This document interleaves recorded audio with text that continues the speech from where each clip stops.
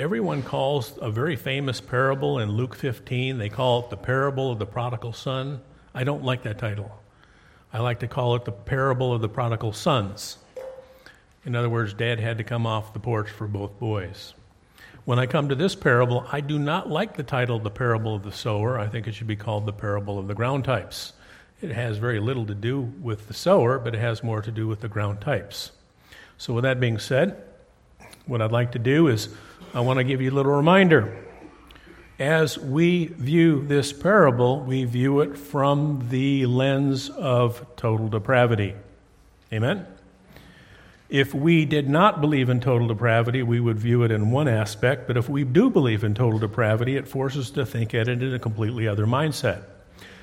Our fourth article of faith, this is Adam, though created in the image of his Maker, who pronounced him very good, did of his own volition willfully transgress the laws of God, and as a consequence became a fallen and totally depraved creature, and all mankind with him. That's all fine and dandy. That's not Scripture. That's our church covenant. Amen? So, give me book, chapter, and verse. Someone. Amen? So, what I'd like to do is I go to it, and here's 12. All right? John 3:3 says that a man that God hasn't got to cannot see. John 6:44 says a man that God hasn't gotten to cannot come to God. 8:47 says a man that God hasn't worked on cannot hear. John 10:26 says he cannot believe. John 15:14 says a man that God hasn't worked in cannot bear fruit. Someone that God hasn't worked cannot understand. Romans 3:11, they cannot seek God. Romans 3:12 says they cannot do good. Romans 8:7 says he cannot be subject to God. 8:8 says he cannot please God. And my personal favorite, 1 Corinthians 2:14, it says he cannot know God or the things of God or anything spiritual. They are foolishness unto him. And I got to admit, 12 is a stretch. I'm kind of analytical that way. 11 just doesn't sit well with me, so I grabbed an Old Testament one and says, Jeremiah 13:23 says a man cannot change his own skin. I want to put in there he can't change his own gender, but that's another sermon for another time. Okay? But here's my 11. I'll give you a couple of them. I don't mean to preach on total depravity today, but just to show you. First one on our list, John 3:3.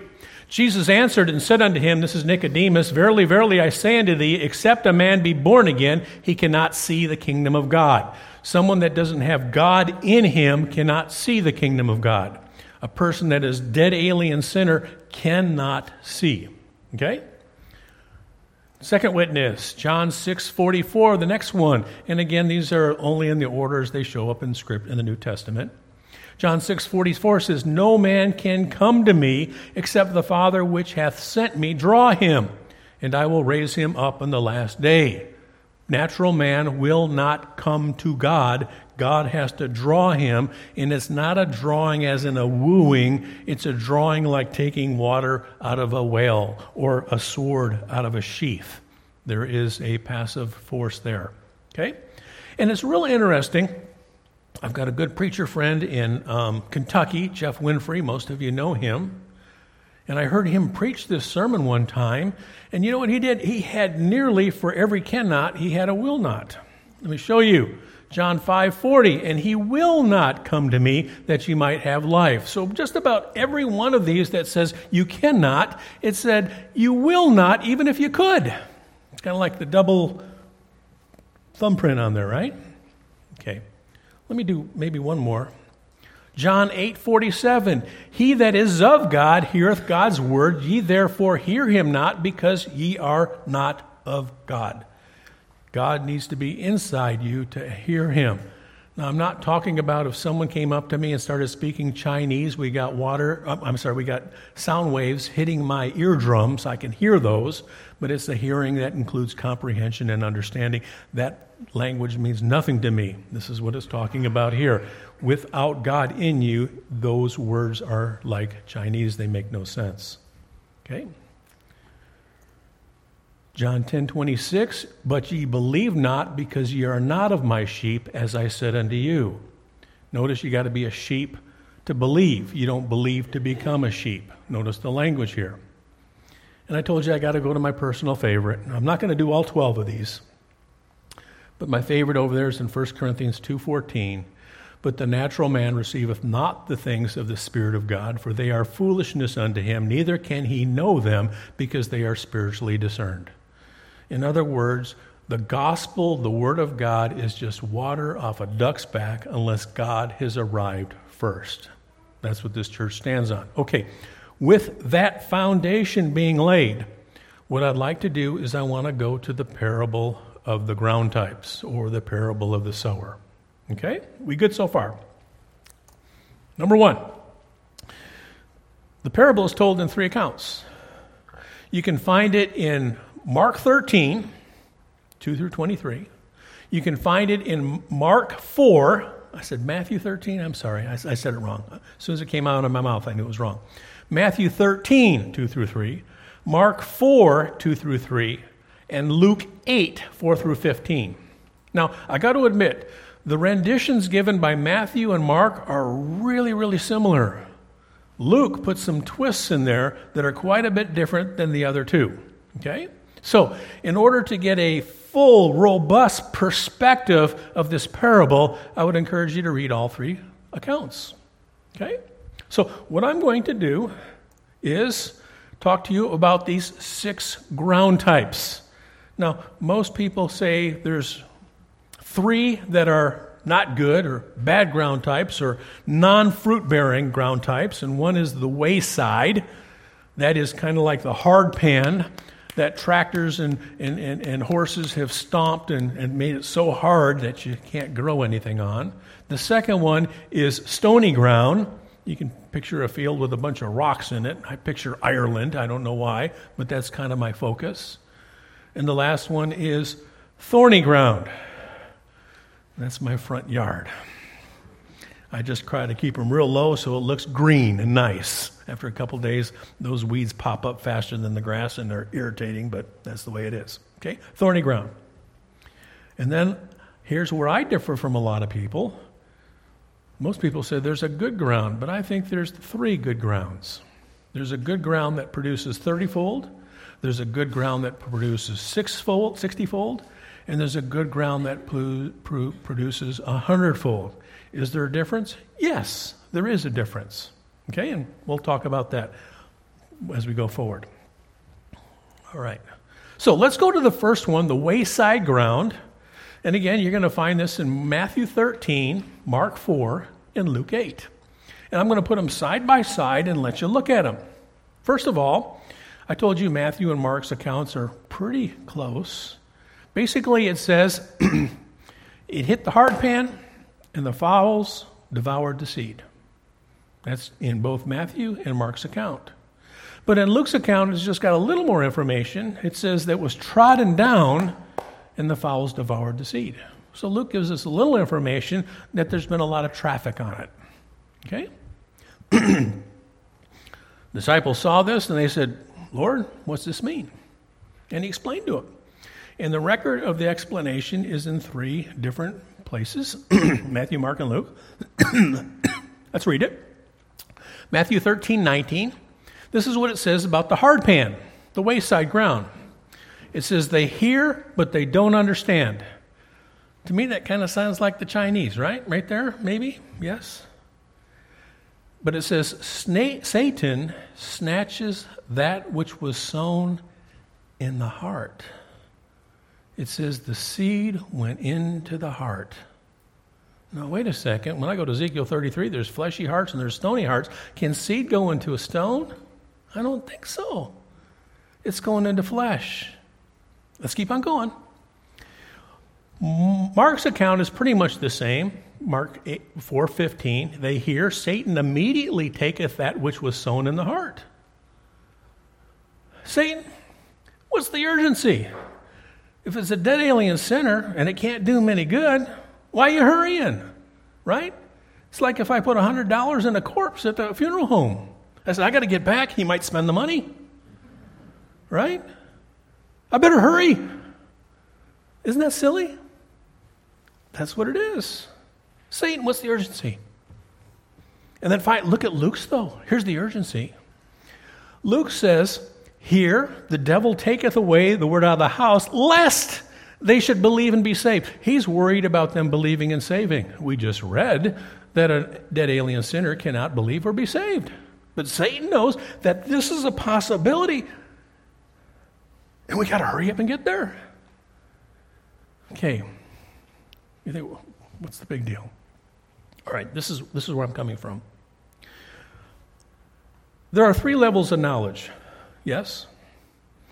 There is a level simply to understand a thing.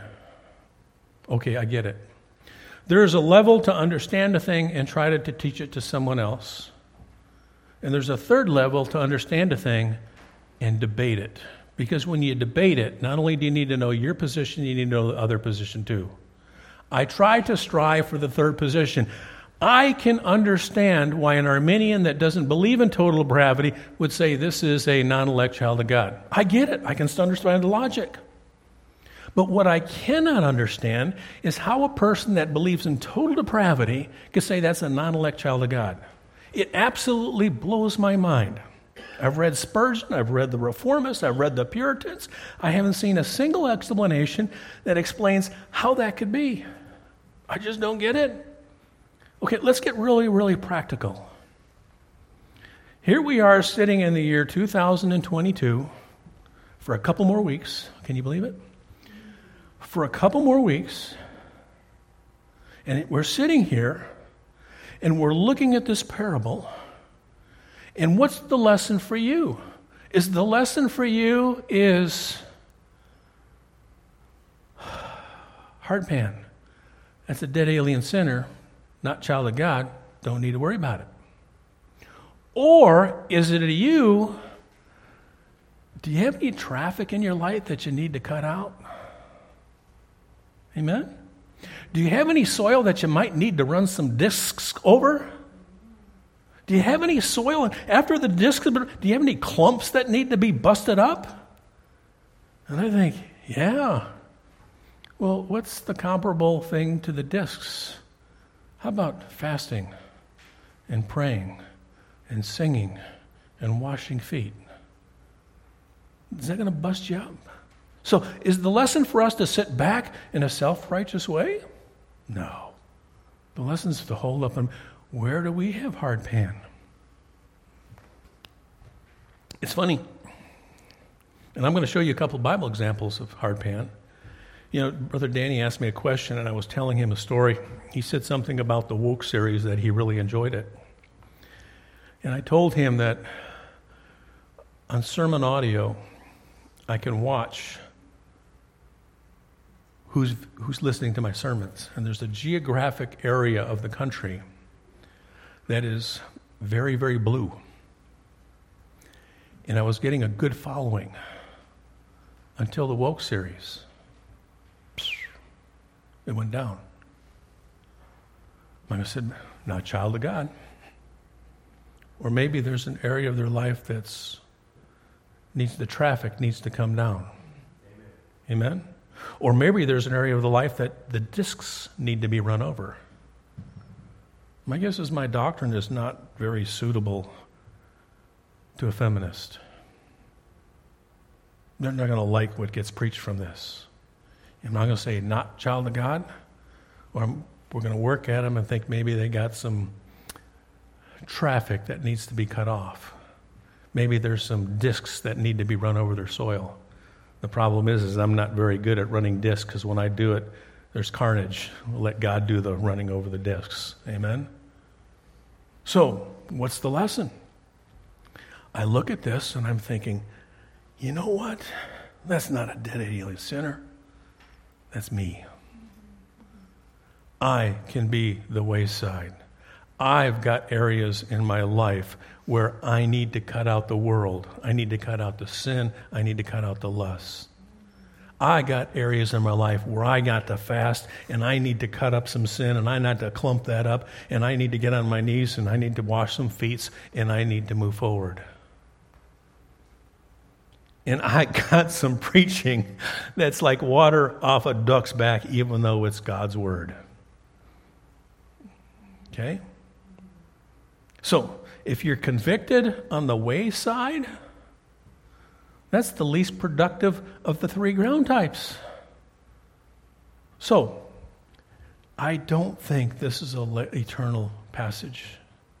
I think this is a passage about conversion. I think it's a passage about turning towards God. I think it's a passage about me putting down sin, saying that sin is wrong, and I need to turn towards God and move, and sometimes I got to cut out the traffic, I got to run the disc and break up the clumps. That's what it says to me. Okay?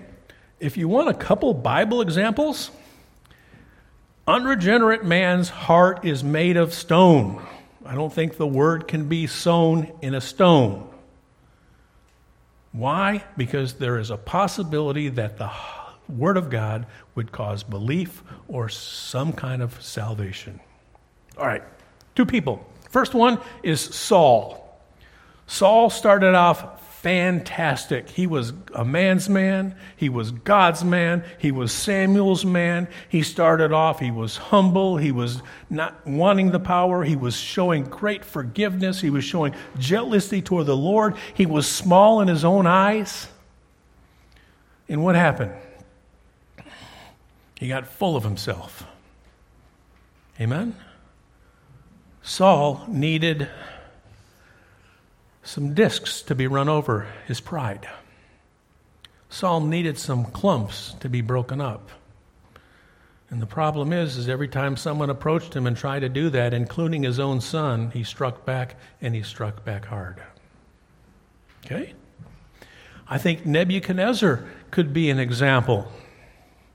I like Saul better, but Nebuchadnezzar's okay. When you read about his account in Daniel 2, 47 and 49, there was times in his life where he just praised the Lord. And he says, wow, what your God has done, that is nothing to compare to our pagan gods. And I'm thinking, Nebuchadnezzar, what's going on? And then I look at this thing, and then all of a sudden, a couple verses later, he's angry. He let anger trodden down his own heart. Now, it's funny. I laugh. And I've been praying this since I got converted. Every January, every State of the Union Union address by our president, you know what my prayer is? That he would up there be delivering it, and little feathers would start popping out of the sleeves of his own. I pray that. Yeah. Some of you don't even know what I'm talking about. I'll talk to you about it later, okay? But that's my prayer. I'm praying for it. If he can do it to Nebuchadnezzar, he can do it to a Republican or a Democrat. Amen? Okay. All right. Ground type number 2, stony ground. Got 5 more ground types, and I'm 25 after. Okay. Stony ground. Again, it's recorded in all 3 passages. It's in Matthew 13, 5 and 6, Mark 4, 5 and 6. Basically, it said it sprung up. There was some seed, and it sprung up. Okay? There was no depth. It was scorched by the sun. It had no root, and it withered. Basically, that's what all 3 accounts give it. Let's go to Jesus Christ's explanation. In Matthew 13, 20 through 21, it says they heard and they received with joy. I go, whoa, wait a second. Dead alien sinners hear and they don't receive God's word with joy. Matter of fact, it makes them mad. They hate the light. They like the darkness. They reject it. They hate it. They despise it. They want to shut it off. And here's some soil that received it with joy. Notice what else it says. It says they endured for a short time, but then tribulation and persecution offended them and they walked away. Mark's account's basically the same. Look what it says in Luke. Luke's the spoiler. They heard it, they received it with joy, and it says they believed for a while, but wait a second. Total Depravity says dead alien sinners can't believe, and they believed. How does that work? Well, that was just fake belief. That's not what it says. It says it wasn't fake belief, it was short belief. It's life. It's life.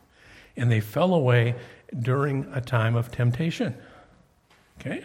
What does total depravity say? Unregenerate man is dead. It cannot hear, it cannot receive God's word with joy, and it cannot believe, but this one believed. So I go back. What's the lesson for us? Someone that believed for a while and then faded away? Someone that showed excitement in their teens and then maybe became a drug addict in the 30s and 40s? If I believed this doctrine and said all those people are hellbound, that would give me no hope. But you know what? I see people like that. Guys, we can't have one doctrine on Saturday and Wednesday night and another doctrine at funerals. I want to teach the same message all the way through. It's hope. And look at this. Yeah.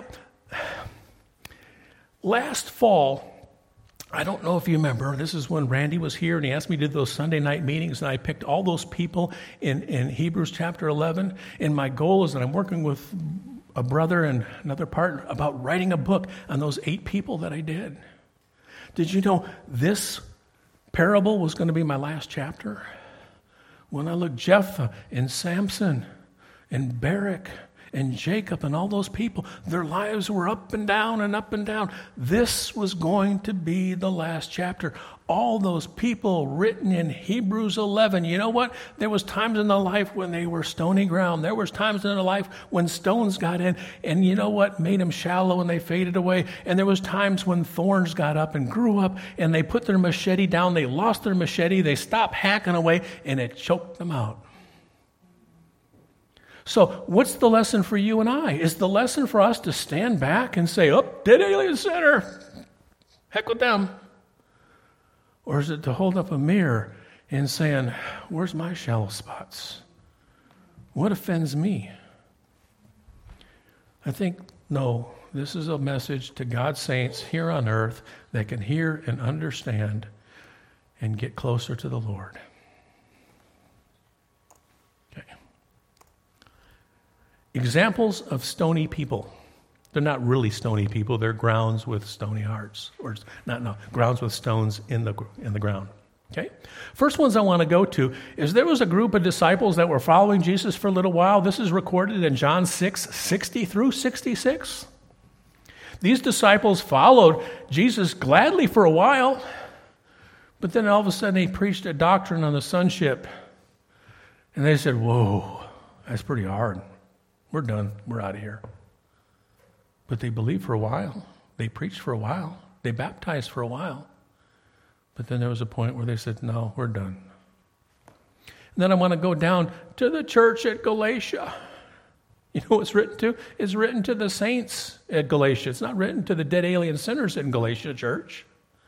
These were people who professed Christ. These were people who got baptized. They joined themselves to a local church. And there it was. The church of Galatia gladly received Jesus' doctrine, but their roots were shallow.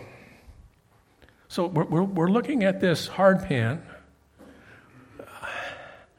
I'm sorry, I'm looking at Sister Gwen and Sister Val. I got to tell this story, okay? Okay, I got to tell a story about Brother Aubrey, okay?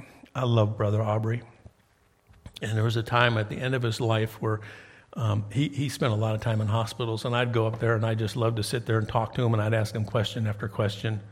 I'd ask him about what his dad did during the Depression, and we'd just keep on going right forward. And I remember I had this conversation with him. I said, Aubrey, I says, you've never been baptized. And I says, I've watched you for about 5 years sit there and just grip that pew in front of you with white knuckles. I says, what's holding you back? And he says, I don't know. He said, I don't know. And he says, you know what? My mom was pregnant with me when she got baptized. Does that count? And I says, no, I don't think that counts. And he laughed and he says, no, I didn't think it did count either. But here's a brother I love. I did him. And in so many ways he was loving and he was giving. But there was something about that baptism that he just couldn't surrender to. Am I going to go dead alien sinner? No, not at all. Amen? Okay, so here's this church at Galatia. They got these members. They get the gospel of Jesus Christ. They're so excited about it. And some yahoo comes along and tells them another gospel, and they fall for it lickety-split. Dead alien sinners. No, their roots were shallow. That's all it was. They had shallow roots. Okay, number 3. You're saying, Brother Dahl, I can't wait to get to the good ground. I'm tired of this ugly, this other ground. Thorny ground, okay? Again, the account's given in 3 places, Matthew 13, Mark 4, and Luke 8. And again, all of them basically said they sprung up. And I don't know. To me, when there's a seed and there's a shoot out of it, that's life. You say, no, the life isn't to the fruit. Okay, we'll get there. I disagree, but I'll go with this. Okay, so it got the thorns grew up, it choked out good plants, it yielded no fruit. Okay, so let's go to Jesus' explanation. And I want to go, it says chapter 22, Matthew 13, 22, it says, they hear, but for the cares of the world and its riches, it chokes them for unfruitful. But notice what it says in Luke's account. Luke spoils everything again. Luke 8:14, it says, they heard, they were choked by the cares, riches, and pleasures, and no fruit to perfection. You know what that means? There was a shoot, there was a blossom, there was a bud, there was an apple. It grew, but it never got red. It had a fruit, but it never got ripe. Can dead alien sinners produce fruit? Even green fruit? And the answer is no. It's dead. Perfection means maturity. Okay? When in Ephesians 4 it says he would make you perfect. No, Paul's not going to make you perfect with the word. He's going to make you mature. He's going to equip you. Okay? Unregenerate man is dead. He cannot hear. He cannot generate even fruit, even a start of a fruit. That's why he's dead. Okay? There's a couple. There's a lot of these folks in the Bible. I think Solomon was one of these characters. You know what choked him out? Women. 1,000 wives. I don't think they choked him out. They suffocated him. Right? Amen? In 1 Kings 11, 2 through 4, Solomon's wives choked him. Boy, did he have a heart that was tender towards the Lord. He says, I'll give you anything you want. And he says, I just want a little wisdom so I can judge your children in a godly way. God was so pleased with him. But what happened? Just too much wealth, too much success, too much prosperity, too many women. 1,000 women. There had to be someone he didn't even know. He didn't even know their name, let alone their kids' names. Amen? It choked them out. John 12:42, I think we talked about these Jewish elders just a couple weeks ago. Here's with some people that believe Jesus, but it says they love the praise of men more than the praise of God. So what did they do? Is they said, no, we're not going to follow Jesus. I know he's the Messiah. He's the real deal. But if we do, we're going to lose our preaching appointments, and we're not going to follow him. You know what? It got choked out. They let men choke them out. And then 2 Timothy 4:10, Demas was a man that was choked out by worldly pleasures. He was an apprentice to Paul, and he preached for a little while, and he did some baptizing, and he did some, church planting, but there was a point where all of a sudden the church wasn't as important as building his bank account, and he let worldly pleasures and those kind of things kind of get in the way, and he kind of faded away. Y'all, what's the lesson for us? Sit back on our high horses and say, dead alien sinner, they're going to hell. Or what's choking us out? There's a message I preach at the rescue mission. And I preach it, when I go, I make sure I preach this once a year. And it's called the window box. And I got a picture of a window box, and in the window box I got a kudzu vine and I got a tomato plant. All right? And I tell them their job is to take out a machete and cut down that kudzu every single day. Because to take a couple days off is to lose. And then I talk about the tomato plant. And you got to water it, and you got to fertilize it. You got to pick the bugs off of it. You got to clear whatever's the overhang so it gets some sunlight. And you got to do that. But every single day is to cut back that horseshoe vine. And you're thinking, Brother Don, that sounds like a silly one. No, there is that lesson in every single church epistle. It says, put away the old man, put on the new man. It says, crucify your flesh. It says, mortify your deeds. You know what that is? It's a machete whacking away at the kudzu vine. Is that for dead alien sinners? No, that's for church members. I found that lesson taught in every single one of Paul's church epistles. People that confessed Christ, that got baptized, that were members of the local churches, that were attending local churches. And he says, you know what? You got to look out for the weeds. Dead alien sinner, or for you and I. Okay? So, same thing. All right. So, finally, let's get off those three backgrounds. Let's start rejoicing. Does God really preach multi-level fruit bearing? Right? That sounds capitalistic to me. Amen? Well, the answer is yes, he does. Let me give you a couple examples. Let's go to the parable of the pounds. In the parable of the pounds, a Lord went away and he had 10 pounds and he gave each pound to 10 different people. And if you remember, 8 of them did nothing. One of them gained 5 and the other one gained 10.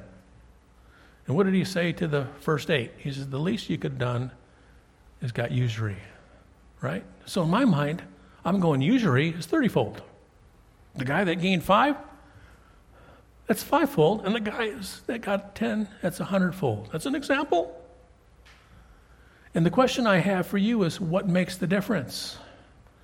Do you think there's a difference in the activity of someone that's 30-fold, 60-fold, and 100-fold? And I said, you betcha. We can do things to make we can be profitable, but we can do things to make us less profitable, and we can do things that increase our spiritual maturity and growth. Amen? All right. Hebrews chapter 11. This is the Hall of Faith. This is talking about Moses. There's about 4 or 5 entries for Moses, but I love this because it shows his growth and maturity. One of the first entries about Moses, he exercised faith, and you know who he saved? Himself. And then the next passage, he exercised some faith, and he saved another person. And then we look at the final entry at the Red Sea, and he exercised some faith, and he saved a whole nation. What if I make this parable? When he exercised the faith to save himself, that's like a 30-fold. When all of a sudden he started saving other people, that was a 60-fold. And to save a whole nation, that's a 100-fold. What happened? He grew. He got to know God better. He started putting away more sin. He counted on God more, and he became more and more prosperous. Here's the third one. I think I've shared this with you before. One day I was looking up the love, and I noticed it was Romans, it was James 5 and 8, I think, the royal law. I think that's, is that right? 5:8? I think it is. The royal law. Love thy neighbor as thyself. I'm going to call that a 30-fold. Yeah? Love thy neighbor as thyself. And I keep on saying, wow, that's pretty hard, because I love myself quite a bit. But that's a 30-fold. And then I go to Philippians 2, and guess what it says? Love thy neighbor better than thyself. I go, oh man, I love myself quite a bit. I got to love my neighbor even better than I love myself? Yeah. I call that a 60-fold. And then I go to John 13, somewhere around verse 34, 35. It says, love thy neighbor as Christ loved. Oh man, that's a 100-fold, right? Right? Am I going to love of Christ if I can't get to the first one first? So 30-fold, the 60-fold, the 100-fold. See, these levels of growth in spirituality, what's the difference? What makes the difference? We're going to talk about that in a second. I am running out of time. Same thing for forgiveness. Might we forgive thy neighbor? I call that a 30-fold. I got to forgive my neighbor. That's a 30-fold? Well, what's 60-fold? Well, forgive him 490 times. That's a pretty lot. What comes after that? Forgive as Christ forgave. Man, you just gone over the top. Amen? All right. Okay, this is the end. Got some Proverbs for you because we're running out of time. These are my 4 reap and sow passages. It says, reap if you sow. In other words, if I go out into my garden, I didn't plant seed, and I go out there in 2 months and I don't see any fruit, I'm going to go, oh man, I don't have any fruit. Well, you got to put seeds in the ground to get fruit, right? So you reap if you sow. It says, reap after you sow. You know what that means? I got to plant, I got to wait 2 months, and then maybe there'll be some fruit there for me. Amen? I got to wait. I can't start in 25 and have the house my parents did at 50. Sometimes I got to start at a starter home, and then you reap after you sow. Amen? Can't have it now. You reap what you sow. If I plant beans, I'm going to get beans. If I plant peas, I'm going to get peas. If I plant spiritual things, I'm going to get spiritual things. If I plant sin, I'm going to get sinful things. You reap what you sow. But here's the blessing. You reap more than you sow. I put 1 kernel of corn in the ground, and what comes out? A corn shoot with several ears, and each ear is packed. I reap more than I sow. Okay?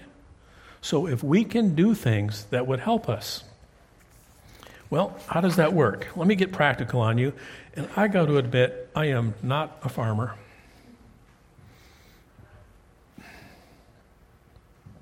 But from farming illustration, let's suppose I go into my field and I put seed in there. What'll help? Well, I got to continue to water it. I got to stay on top of the weeds. I need to get after the locusts and the caterpillars. I need to promote the butterflies and the earthworms. I need to fence out the rabbits and the deer. I need to prune unwanted stems. You know, I guess the country people down in Georgia used to call those suckers. You know, some country people are nodding, other people go, what's he talking about? Okay, so you got a plant, right? And you got this limb, and it's producing fruit, and you got this other limb that's not producing anything. It's just a shoot you cut it off. And the reason why you cut it off, it's sucking the energy that can go up to the one with the fruit. So you're pruning. You clear the limbs that are overhead that might block the sky or the sun. And then you get on your knees and pray. That'll help you be a fruitful farmer. Well, you know, spiritual life is pretty much the same thing. So, what's that look like? Okay. Here's some sure causes of bankruptcy, and I'm talking about spiritual bankruptcy. Okay? And this is real bankruptcy. It's not, what's the thing that's going to hurt you financially? Strange women and wickedness. It's just sin. You're laughing, Brother James, but this is God talking to his son. And he says, run. Run. I can tell you. I know I'm going over, oh well. I was teaching many years ago. And I was teaching in a county, and my children, Graham and Lincoln and Reed, were in this school, and I was teaching at this school in the county. And Deborah got pregnant again.